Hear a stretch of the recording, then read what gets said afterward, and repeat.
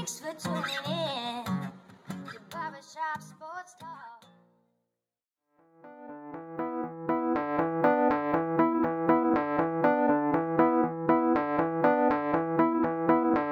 Oh, thank you for tuning in to the 118th episode of Barbershop Sports Talk.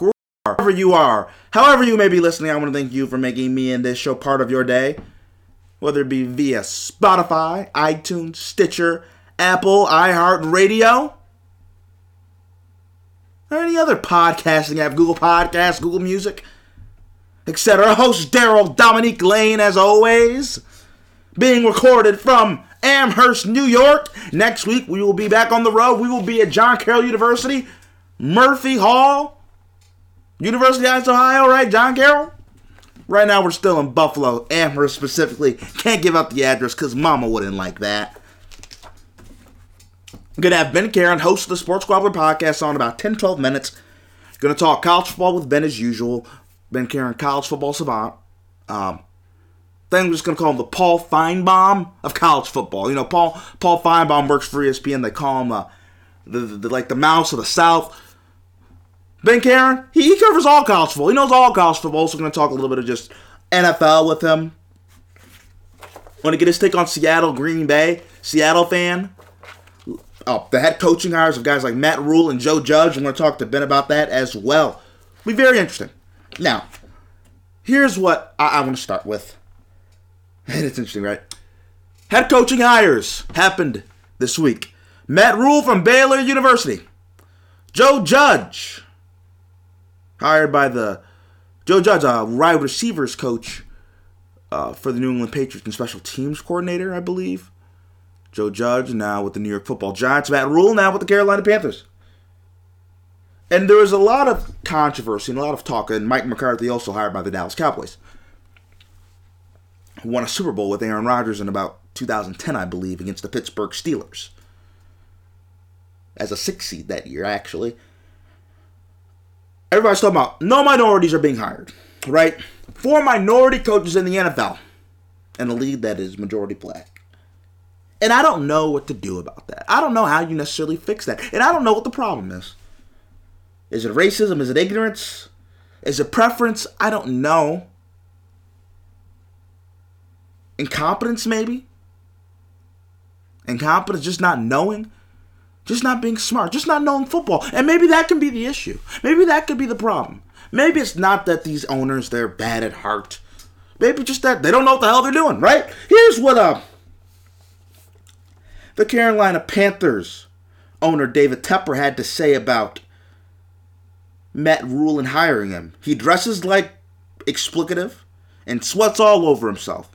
He dresses like me, so I have to love the guy, Tepper said via ESPN's David Newton. I was short order cook. He was a short order cook too. Nobody gave him anything. Nobody gave me anything. He had to work hard for everything he got. You remind me of me, so how about I hire you, buddy? You know, that can work in Apple, that can work at Google. I don't necessarily know how that works because I'm not into tech and technology like that. That's not my forte. My forte is sports. I like talking sports, and I know sports. And that's not how you hire somebody in sports. That's not how you hire a head coach, how you hire a leader of men. Because he reminds you of yourself. Right? I'm going to hire the white guy that reminds me of me to go talk to majority African Americans. Okay, that makes sense. No, it doesn't make sense. And that's not even necessarily the issue. But just that logic, just because he reminds you of you, that does not mean he can do the job.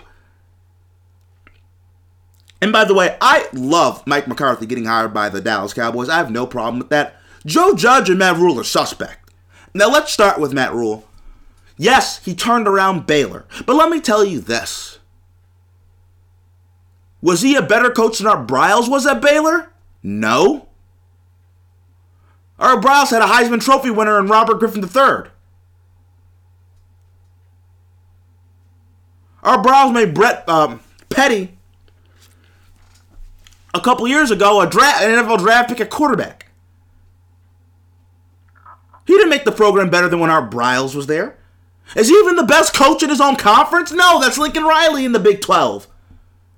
He's not a Dabo Swinney or a Nick Saban or even a Jim Harbaugh who took his team to 3 straight NFC championship games.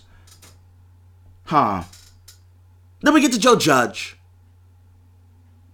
I have never heard a damn word about Joe Judge. I don't know who the hell Joe Judge is. He was a special teams coordinator, receivers coach in New England. Great lineage, Bill Belichick. But you want to know what? Most of Bill Belichick's disciples have not done well in the NFL. They haven't. Matt Patricia's struggling right now in Detroit. Brian Flores only won 5 games this year, even though he's on the come-up with the Miami Dolphins. Josh McDaniels got fired from Denver many, many moons ago. Everybody consistently hates and crap talks on Bill O'Brien.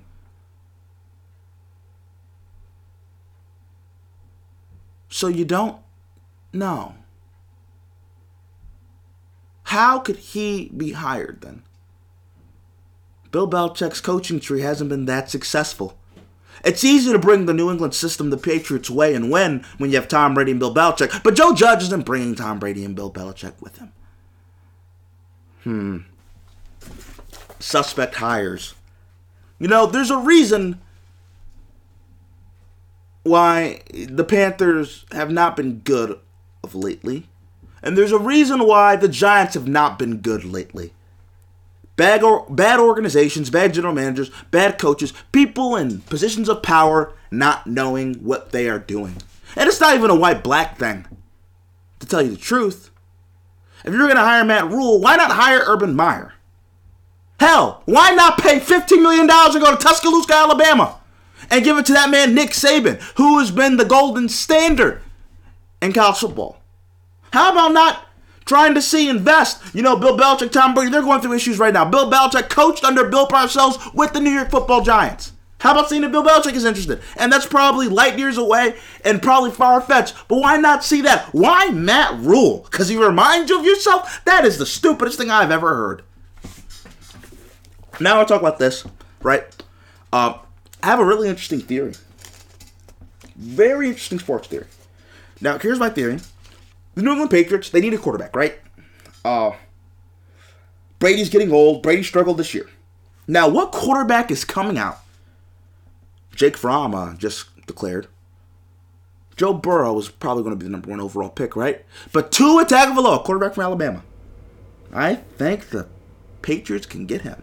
You might say, how? How can they get Tua? Let me explain this to you in my theory. Who was Tua Tagovailoa's coach at Alabama? Nick Saban. Nick Saban and Bill Belichick were on the same coaching staff together in Cleveland. Nick Saban was Bill Belichick's defensive coordinator.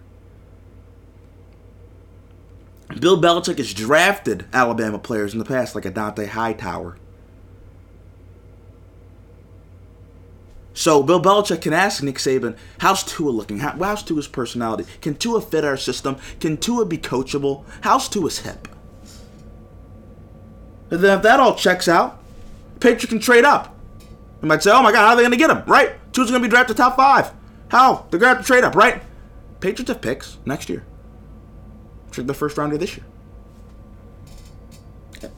And then you ask the question, who are they going to trade up with? Which team would want to help start a new Patriots dynasty? Right? Now, let me tell you how the draft is going to go. And everybody already knows this that knows football, especially in football circles. And you'll see this in every mock draft. Joe Burrow's 1 to Cincinnati. Chase Young 2 to the Washington Redskins. Number 3, the Detroit Lions. People have talked about Jeff Okudah, cornerback from Ohio State. People have also talked about Derek Brown, interior defensive tackle, interior defensive lineman from Auburn. How about the Patriots trade with the Lions? Now, why would the Lions trade with the Patriots? Who was Bill Belichick's defensive coordinator in New England? Who was an assistant coach for him in New England? Who was on the coaching staff with him in New England? Matt Patricia. Matt Patricia does Bill Belichick a solid. Hey, I'll give you number 3 pick for a bunch of picks. What have the Patriots historically done? Trading down for more.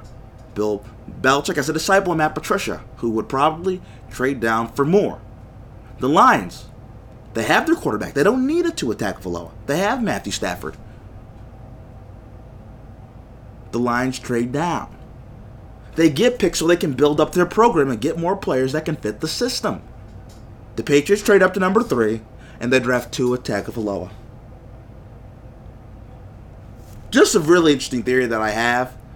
Maybe we'll see more of this. Maybe we'll hear some steam. I'm just saying, if we hear some steam, out there, Patriots might trade up, looking for a quarterback, looking for a player. Tom Brady's not going to return to New England. If you hear any of this stuff, remember, you heard it here first. Tua Tagovailoa to the New England Patriots.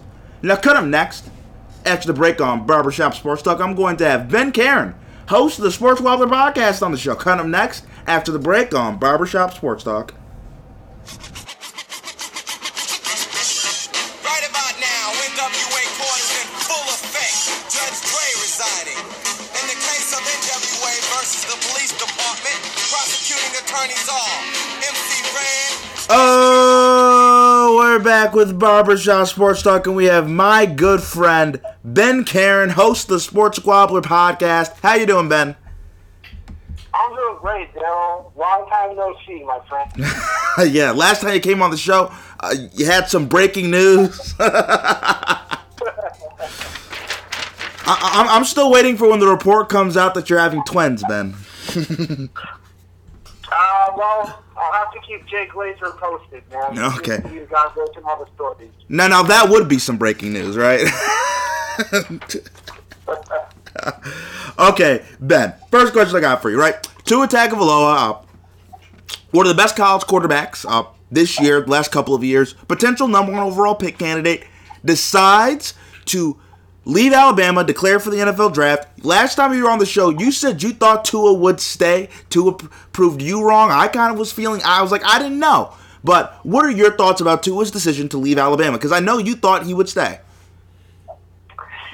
Well, Daryl, I think that Tua must have some kind of inside information that the general public does not have.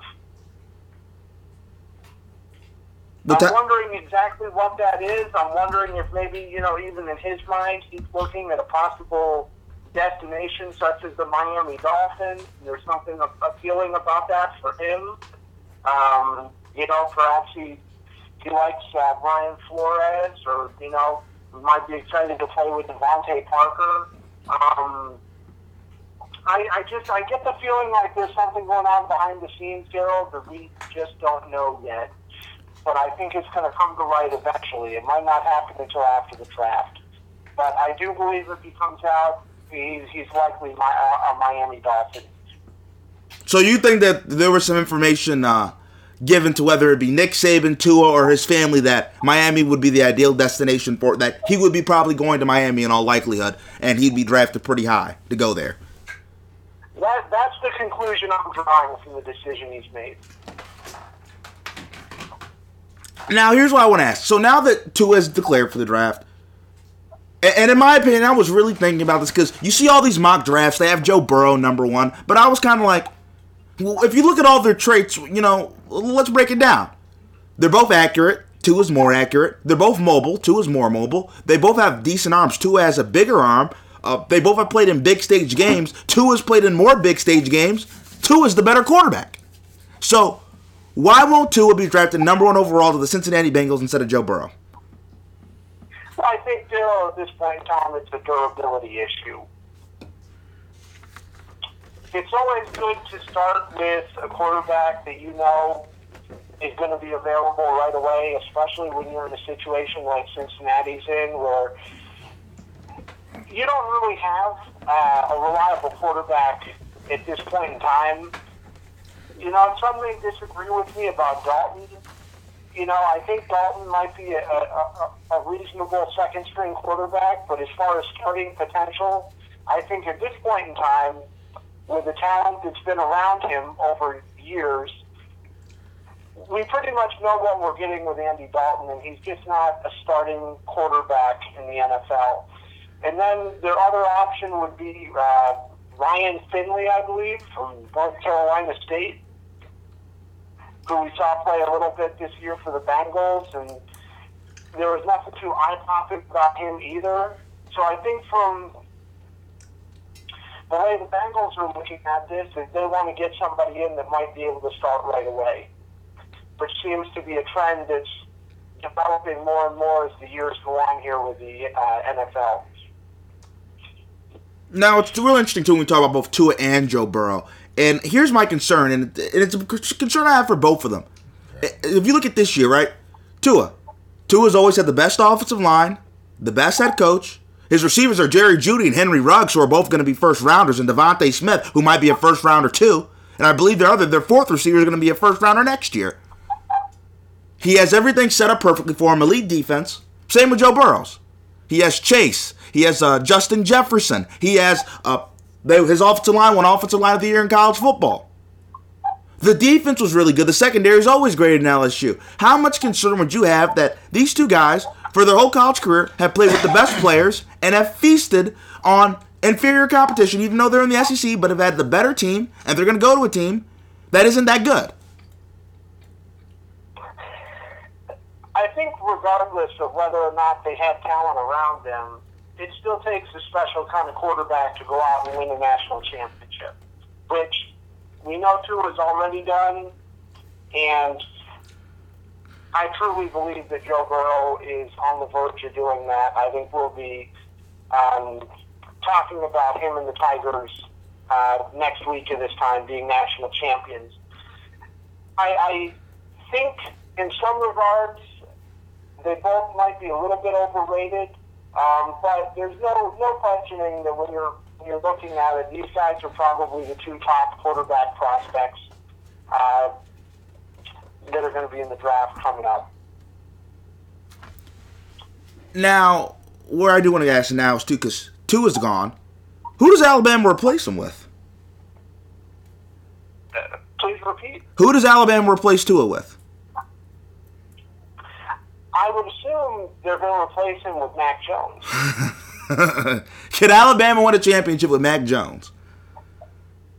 As long as Dick Bates the coach, they always have a shot. And it's not like Mac Brown. Mac Jones is a terrible quarterback or anything like that. I mean, he's able to get the job done against Michigan, who's a pretty respectable team. And I'm sure just having another year in the system is really going to benefit Mac Jones.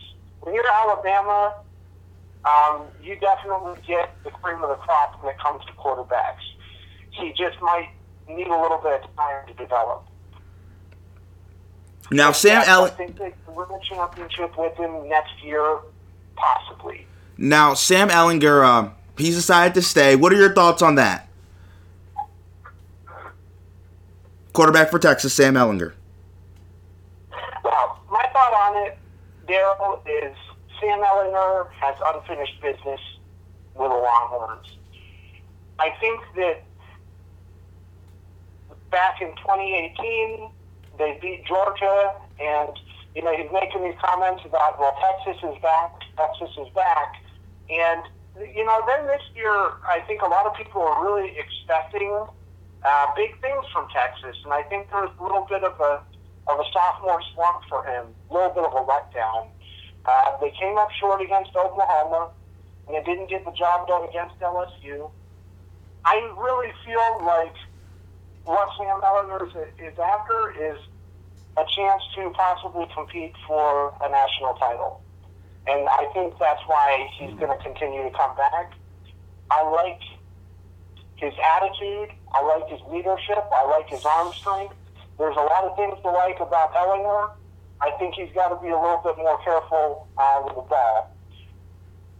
And just, with some of the throws, he has to learn to read defenses a little bit better. But he's got a lot of potential.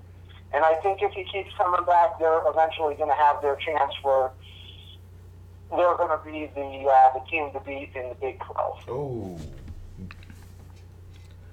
Now, Heisman odds come out.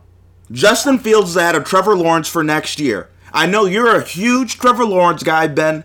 Do people have it wrong on saying Justin Fields should be ahead of Trevor Lawrence for Heisman odds for next year? I think Lawrence should definitely be ahead of Fields. Again, I don't think that Fields is a bad quarterback, but in my opinion, he's just not Trevor Lawrence. Nobody's Trevor Lawrence in your opinion, Ben. So, it's not much of a criticism. I mean, you'd still be really good and not be Trevor Lawrence. Fields might even be good enough to be a starter in the NFL. But Trevor Lawrence, man, I just get this feeling about him like he's going to be an all-time great. Is Trevor Lawrence the best quarterback you've seen this decade? Last 10, 15 years? Coming out of college? Yes.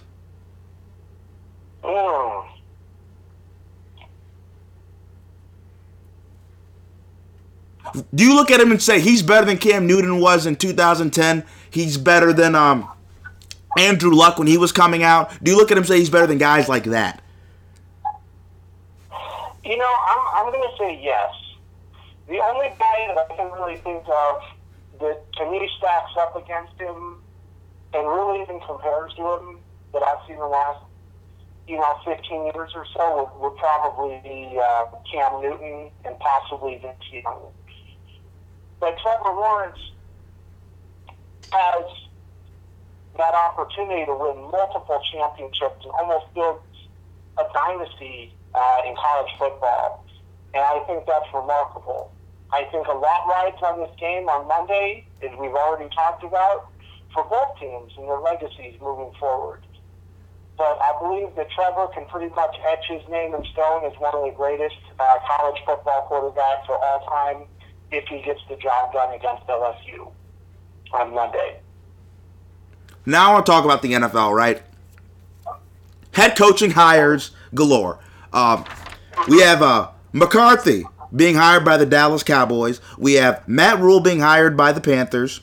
And we have Joe Judge being hired by the New York Football Giants. And a big question that came up was in terms of, the rapacity of African Americans to players and coaches and, all these guys being white men and there not being a single African American coach that was hired and talks about the Rooney Rule. I want to know, what are your thoughts on that, Ben? Well, I think when you look at some of the hires, it doesn't really apply. And then when you look at kind of what happened with Joe Judge today and the New York Giants, that to me was really when I started to hear about a lot of people getting upset about this and this becoming a relevant topic for this year. I mean, it's come up in the past, but I personally do think there's some truth to what people are saying about that. When you look at some of the decisions that get made, it kind of becomes clear to me that there's some favoritism happening. You're definitely not going to convince me that Joe Judge is a better head coach prospect than Kansas City offensive coordinator. Brett Bielema, I think his name is Bielema. You've seen what Eric can do as far as developing talent like Patrick Mahomes. And then I just feel like maybe he should have had a shot at that New York Giants job, to be honest with you. I felt like he was maybe more qualified. I had to do about 20 minutes or so of research just so I could kind of familiarize myself with who Joe Judge was before I came on your podcast tonight, because I didn't know anything about him. No, neither did I, Ben. Because, Ben, it's funny. When everybody was talking about the Patriots the last couple of years, they were talking about Matt Patricia, then Brian Flores, and then everybody's always talking about Josh McDaniels. Even this year, people talk about Steven Belichick. I've never heard of Joe Judge. Yeah. Well, and when you look at, I will say this, too, kind of on the race topic. The name that I was hearing a lot that was getting thrown out there was Marvin Lewis. And he's a coach that I'm very familiar with.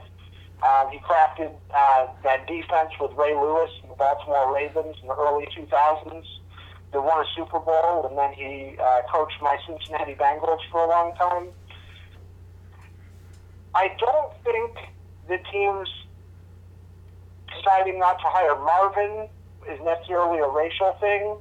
I think for most teams, honestly, that's an 0-7 playoff record kind of thing. And I can't say I blame teams for that. And there's also some reports that Marvin wanted to bring Hugh Jackson wherever he went. And, Daryl, when you're 3-36 as a head coach in the NFL, you're going to get skeptics out there, man. and I mean, that's just the facts. But I do believe in the right kind of situation, Marvin would be very successful. Just looking around at some of these jobs, I might have been able to see him on the New York Giants or in that Cleveland Browns kind of position, but with what Dallas is hoping to accomplish and trying to make breakthroughs in the playoffs, it's pretty clear to me Marvin wasn't the proper candidate for that job. I will say, though, hats off to some of the African-American head coaches that are in the NFL right now. They're doing some outstanding work. Now, Mike Tomlin, I don't think, has had a losing record since he's been the coach of the Steelers.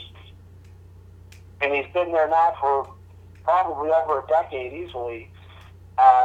So, that's outstanding. And then how about the job Brian Flores did in Miami this year? I know not a lot of people are talking about that, but, before the season started, a lot of people thought that Miami might be an all-time terrible team, and they ended up winning 5 games.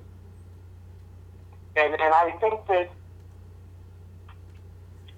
that they might start to look like a pretty enticing destination to some of these free agents, too. And I think Brian Flores has a lot to do with that.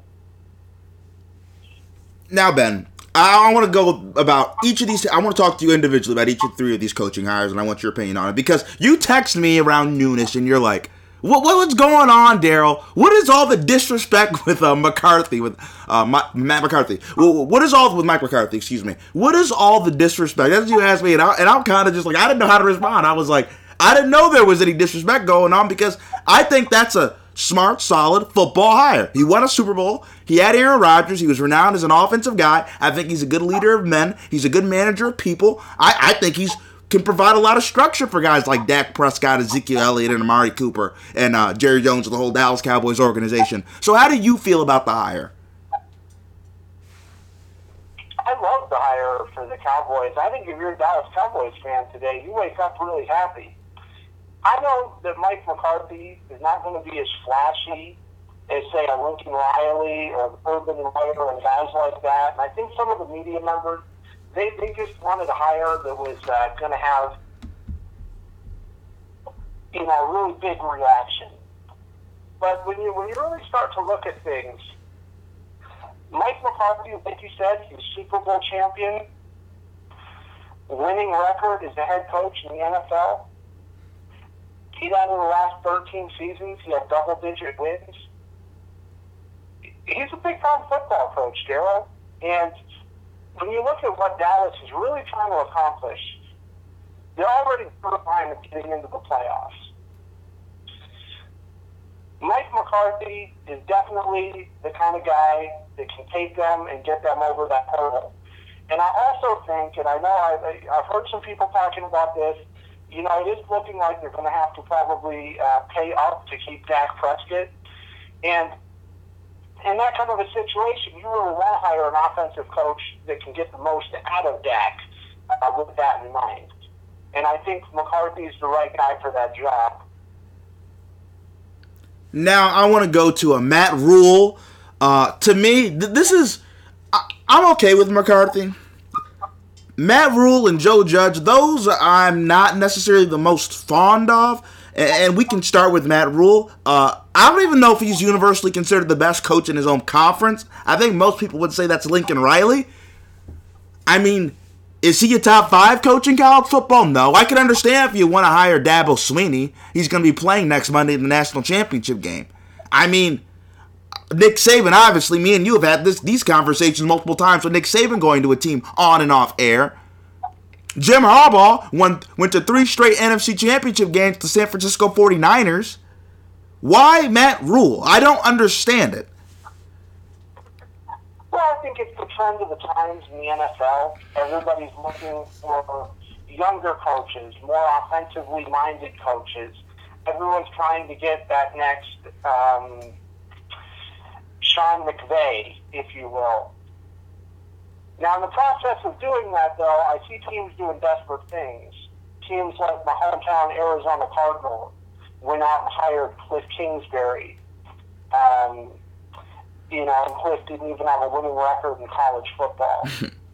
Which, by the way, to our last point about the Rooney Rule, they also got rid of Steve Wilkes, which I thought was ridiculous after one season when he was starting Josh Rosen, who was on rookie year at the time. So I can't really wrap my mind around it, but everything nowadays, they want that offensive wizard coming in. They see, I think, some of the success with some of the other guys, too. Guys like Matt Nagy that have been really successful. And everybody seems to want a piece of that. But I agree with you. I don't think Rule is the best coach in the Big 12. I'm not even sure he's the second best coach. I kind of like Tom Herman ahead of him. I will say that what Rule has done is, in terms of turning around Temple, turning around Baylor, that's impressive. Baylor competed in every football game this year. They didn't really get buried by anybody. They had their chance to beat Oklahoma and almost did it. They were in the game against Georgia. Well, and I'll even say this, Ben. We can go back to Baylor's previous years, and I know Art Briles, there was some scandalous and some devious and shady things that were going on. That's why he's no longer there. But Baylor was better under Art Briles than they were with Matt Rule. Wouldn't you agree with that? I would agree with it. I don't think that Matt Rule is as good of a football coach as everybody seems to be giving him credit for right now. And I have to be honest with you, Daryl.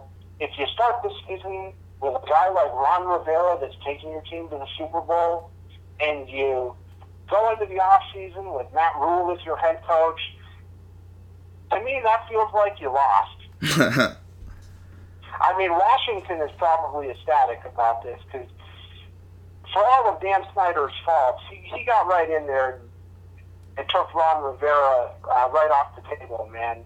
And I give Snyder some respect on that. I think that was a veteran-level move by Snyder and the Washington Redskins. But as far as Carolina goes, if you were just going to go out and get Matt Rule, I would have just kept Ron Rivera in a heartbeat because I think Rivera is a much better coach. Do you think this means Cam Newton stays or goes with the addition of Matt Rule? I feel like Cam Newton's on his way out the door. I'm not sure what they're going to do is a backup plan, and I don't think it's the smartest thing to do, but I think some of the team, potentially the Chicago Bears, maybe the New Orleans Saints or the Patriots might pick him up if their quarterbacks decide to leave. But I do think Cam will start somewhere, but I'm not sure that it's going to be on the Panthers at this point in time. I don't think he really fits in with Rule schemes. Now, Joe Judge, and it's so interesting that he gets hired and Josh McDaniels doesn't. And I have an interesting theory on that, and I'm kind of wondering if there might be some personality things going on with McDaniels, because there's no reason, like it's unfathomable to me that Joe Judge gets hired, but Josh McDaniels could be left holding the bag again. I don't know. He kind of reneged on the Colts and left them at the altar. People have always kind of said stuff about him. Like, why is Joe Judge the coach of the New York Football Giants, like one of the premier franchises in the NFL? Like, that makes no sense to me. And he's never been an offensive, defense, or special teams coordinator. I mean, he has been a special teams coordinator, I believe. He was a special teams coordinator, right? He was, yes, for the Patriots. But that's something I'm trying to really wrap my mind around too, Daryl. At this point in time, I think a lot of teams feel like the bridge has been burned between them and possibly hiring Josh McDaniels due to what he did with the Colts. I think there's a lot of teams now that aren't even willing to give him a chance. And I think that he's more of a known entity at this point in time than Joe Judge is.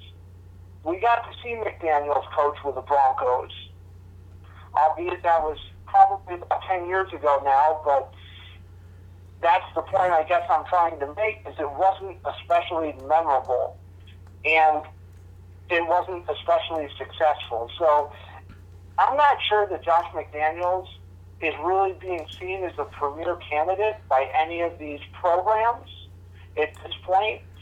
I did hear, well, that Bill Belichick actually called the Giants and personally recommended Joe Judge and told them that he was ready to be the head coach.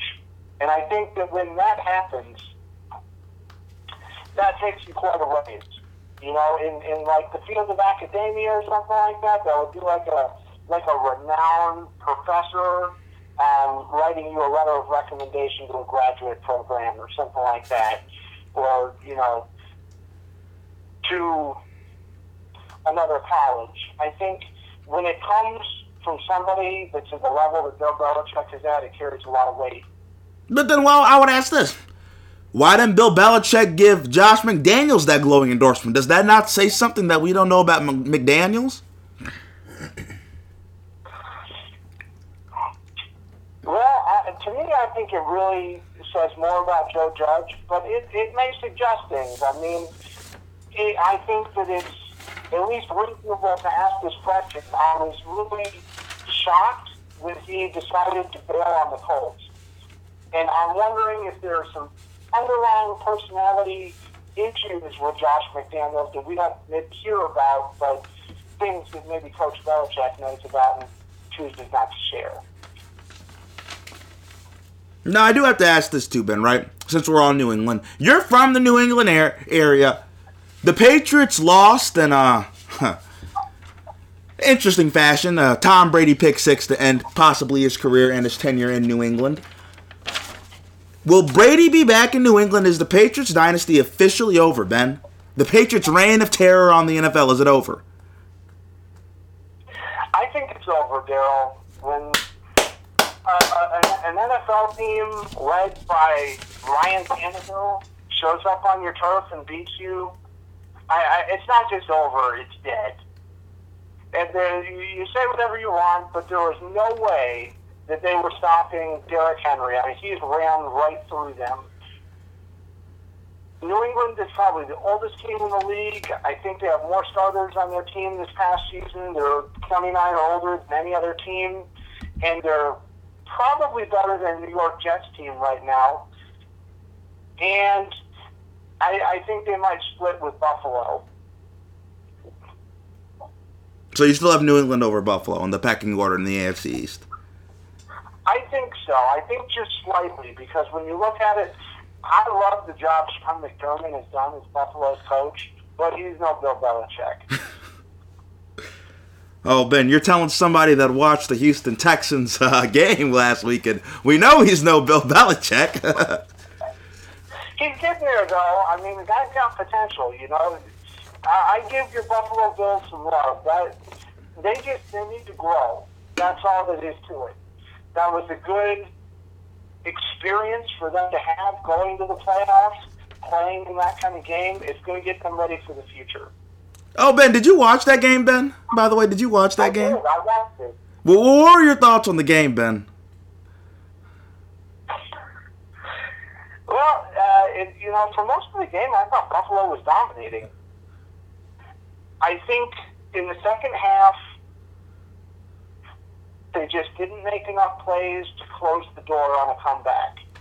And when you're playing guys like Deshaun Watson, you have to slam the door in the face. You know, you can't let him get back into the game. Once it went to overtime, Daryl, I knew it was already over. Deshaun Watson is super talented.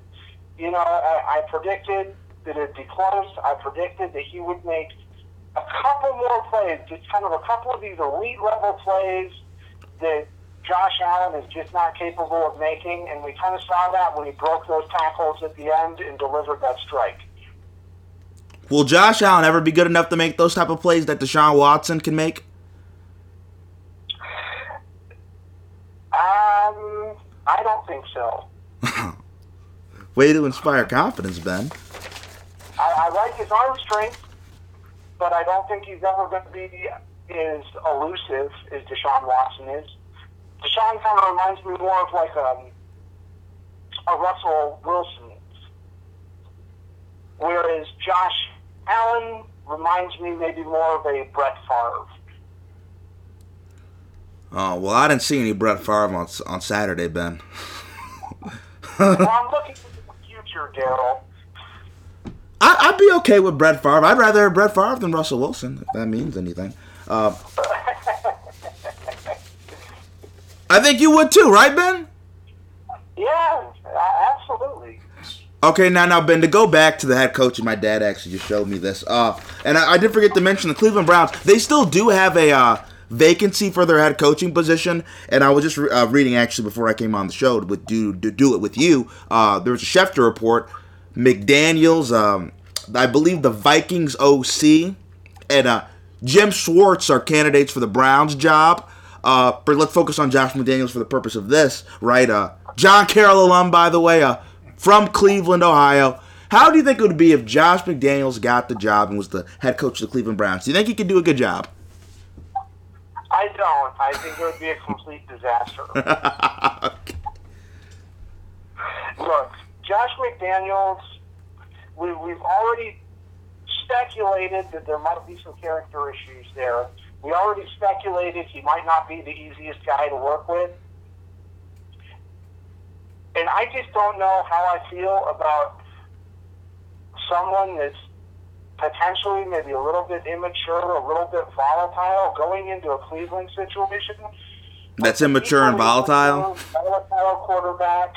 You got OBJ, you have Myles Garrett. I mean, you just have problems left and right.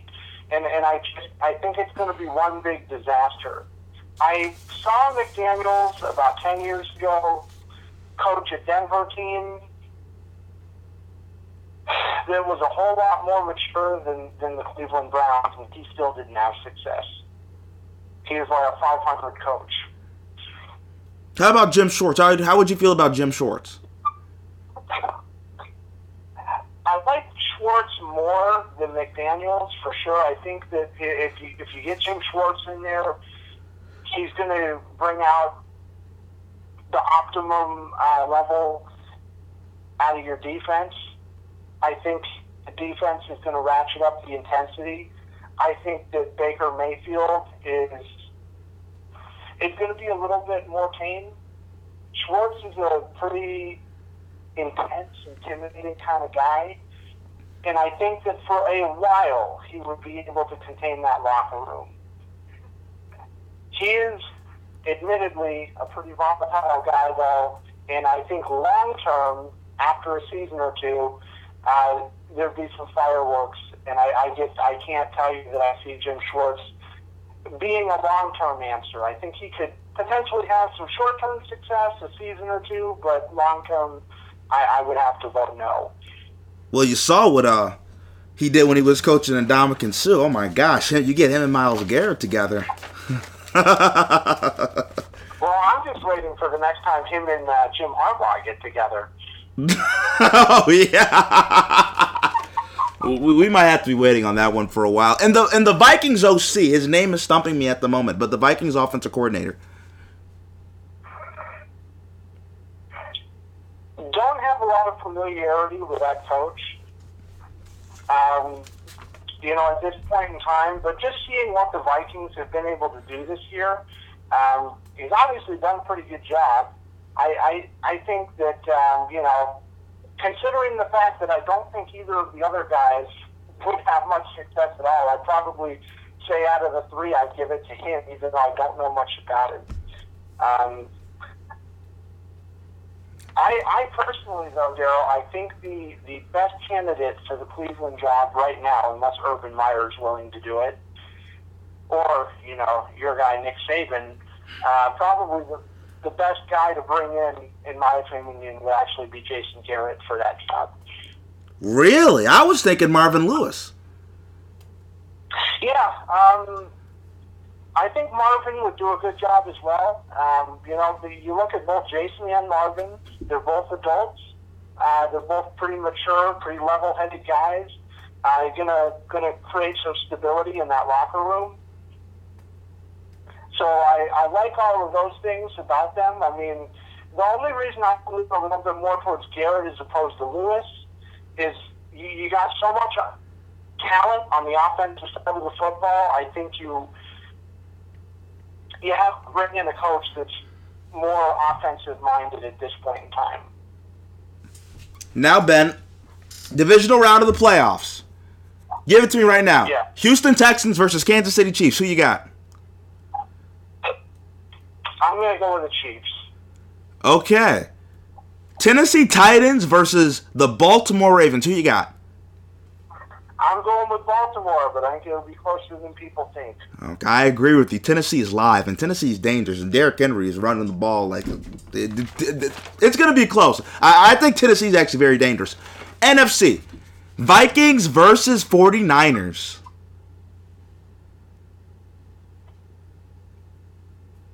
You know, I'm actually going to go with Minnesota. Ooh, really? How you like that, Ben? Okay, we got Kirk Cousins and an NFC Championship game? Well, hey, I liked Kirk last weekend, man. I mean, he showed out. And Green Bay... Also there with Stephon Diggs and who's that other wide receiver he's got there? Adam Thielen. Yes, Adam Thielen. That's quite a combination. And then you also have Kyle Rudolph on top of that and Dalvin Cook. There's a lot of weapons there, Darryl. Green Bay versus Seattle. I'm going to go with Green Bay on that, even though it hurts my soul. You can't give the hometown team some love, Ben? You're a Seahawks guy. You're a Seahawks fan. Oh, the Seahawks fans, no, but I got to think realistically. They're pretty beat up right now. I know they've won a bunch of games on the road. Now, I wouldn't count them out in this one, but Aaron Rodgers, Aaron Jones, and a revamped defense, I think the Packers are going to be ready to rock and roll. And I just think they have less injuries right now. So, you know, that's why I would probably go with them. Seattle's only way to really win the game or compete, I think, is to be very physical. We know Green Bay's more of a finesse team, and I do think if you can get really physical with them early and just establish that mentality, they got a shot. But Green Bay is my choice. Now, I was thinking about this a couple hours ago. Most underrated sports moment of the decade, and I had two moments came to mind. Jeremy Lin's Linsanity, when he had those 20 or so games when he was averaging like 30 points, 10 assists, it took over New York. And Tebow time in Denver, when they won like 7-8 straight games and got to the playoffs and he had that throw against the Steelers. Which one is a more underrated moment and which one will you remember 10 years from now?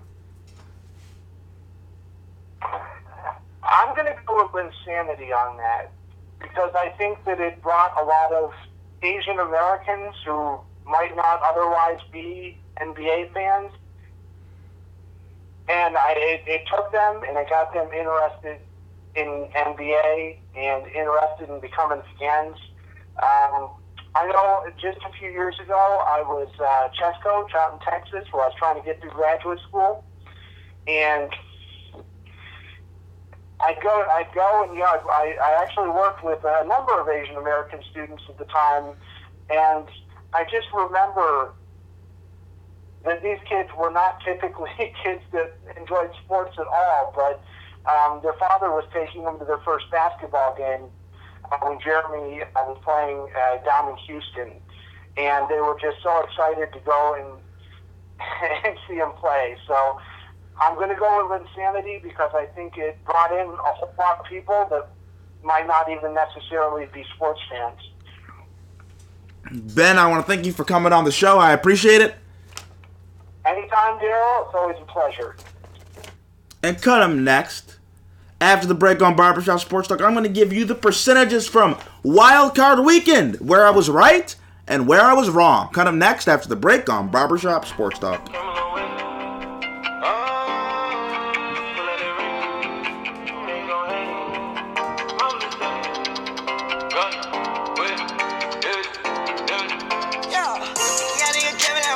Oh, we're back with Barbershop Sports Talk. And before we get into my wild card predictions, we're going to get into the percentages like we did for the whole season. Came out pretty solid, actually, for Wild Card Weekend. There's only 4 games, so I could only be so wrong. But we're going to get into that. But first, we're going to do a little crazy, lazy, or maybe, because we haven't done it in a long time. First, Lakers rumors. Anthony Davis declines $146 million max contract, will become free agent. Chris Haynes of Yahoo Sports reported the Lakers made the offer to Davis on Tuesday, the first day they could under the league's new rules. Haynes reported Davis declined the extension out of salary cap implications and because he wants to focus on this season. Maybe this is what AD was going to do, right? Maybe it was going to happen. It makes no sense. He can get a lot more money. He can get the max contract, the full super ooper duper max, right? Also, if he gets all NBA, right? Or Defensive Player of the Year, MVP, something like that, he can get on that, which even ups the money even more. So it makes no monetary sense. And I believe he can get an extra year too if he signs next year. So it makes no sense. Wait till the offseason. Wait till the summer. Also, it gets you to see how the season turns out. What happens? You never know what can happen. Things can change. It gives them the most flexibility monetarily and professionally. Pelicans, Zion Williamson will have minutes restriction upon return from injury. Pelicans head coach Alvin Gentry said Tuesday the team will be overly cautious with rookie forward Zion Williamson when he returns from surgery to repair a torn meniscus in his right knee. Gentry confirmed that will include a minute restriction once Williamson starts playing in games, though the team still hasn't announced a return date. Maybe this is what the Pelicans need to do. He's their best asset, most important asset, face of the franchise, future of the franchise. Got to make sure he's healthy. And if it means easing him back into the game because you know he has that explosive, big, physical, strong bull of a game, sometimes you got to rein that in and be like, you can only have that burst for 20 minutes instead of you have to go 40 right away. Like, ramp it up. It's all about peaking. Like I say in sports, all about peaking. Ramp it up. You don't need to go super hard right now. The Pelicans are a bad team. Ramp it up, and maybe by the end of the year, he's playing high leverage moments, high leverage games with 40 plus minutes, maybe playing golf full 48 minutes, whatever the team needs. But right now, it makes no sense. 15 to 20 minutes, ease it back in, get him in a rhythm, get him in a flow. Kyle Kuzma trade rumors. Kings have tried to engage in trade talks with Lakers. Sam Amick of The Athletic reported the Kings are unlikely to be interested in a straight-up deal involving Bojan Bogdanovic, noting Sacramento values his versatility and are comfortable with him being set to enter restricted free agency. Lazy. I'd rather have Bogdanovic instead of Kuzma. He's a better shooter, a better scorer, a better playmaker. And honestly, neither of them play much defense. But I'd rather have him than Kuzma. So it makes sense why the Kings would not do that deal. Cavs Kevin Love says, I effed up with recent outbursts towards GM and teammates. According to Joe Vardon and Sham Serini of The Athletic, Love had an emotional verbal outburst toward General Manager Kobe Altman on Saturday in which he conveyed his displeasure and disgust with the organization. Love then seemed to show visible frustration with guard Colin Sexton during Saturday's home game against OKC. Now, Love apologized, so I'm going to say, crazy. Complain, throw a temper tantrum, be a big baby, K-Love. You want to know why? You're in Cleveland. I live in Cleveland. And trust me, I can't wait to leave. Right? No, joking. I love Cleveland. Actually, I like Cleveland. You make an argument I like Cleveland more than Buffalo. But that's another story for another day. But Cleveland is Kyrie up and left, LeBron up and left. He's a veteran player. He wants to win another championship. He wants to play in the playoffs. And I understand why he's frustrated. Also considering that there were reports last year that Colin Sexton didn't know anything about basketball and veterans were frustrated with him then. So I understand. Anonymous exec. Tom Brady, Bill Belichick want to win title without each other. Mike Sando of The Athletic spoke with 6 NFL executives regarding their takes on the New England Patriots quarterback Tom Brady's future following the Pats' 20-13 wildcard loss to the Tennessee Titans on Saturday.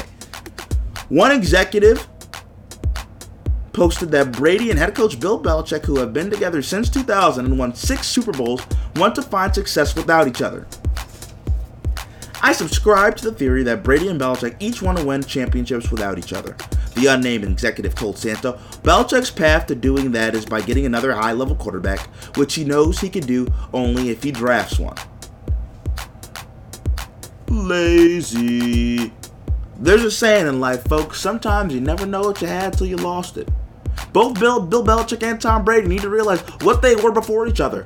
Tom Brady was a 6th rounder. Nobody knew who the hell he was. He was struggling to start at Michigan, right? And Bill Belichick got fired from Cleveland and had a losing record, I believe, at the time with the Patriots before the fateful night when Drew Bledsoe got hurt.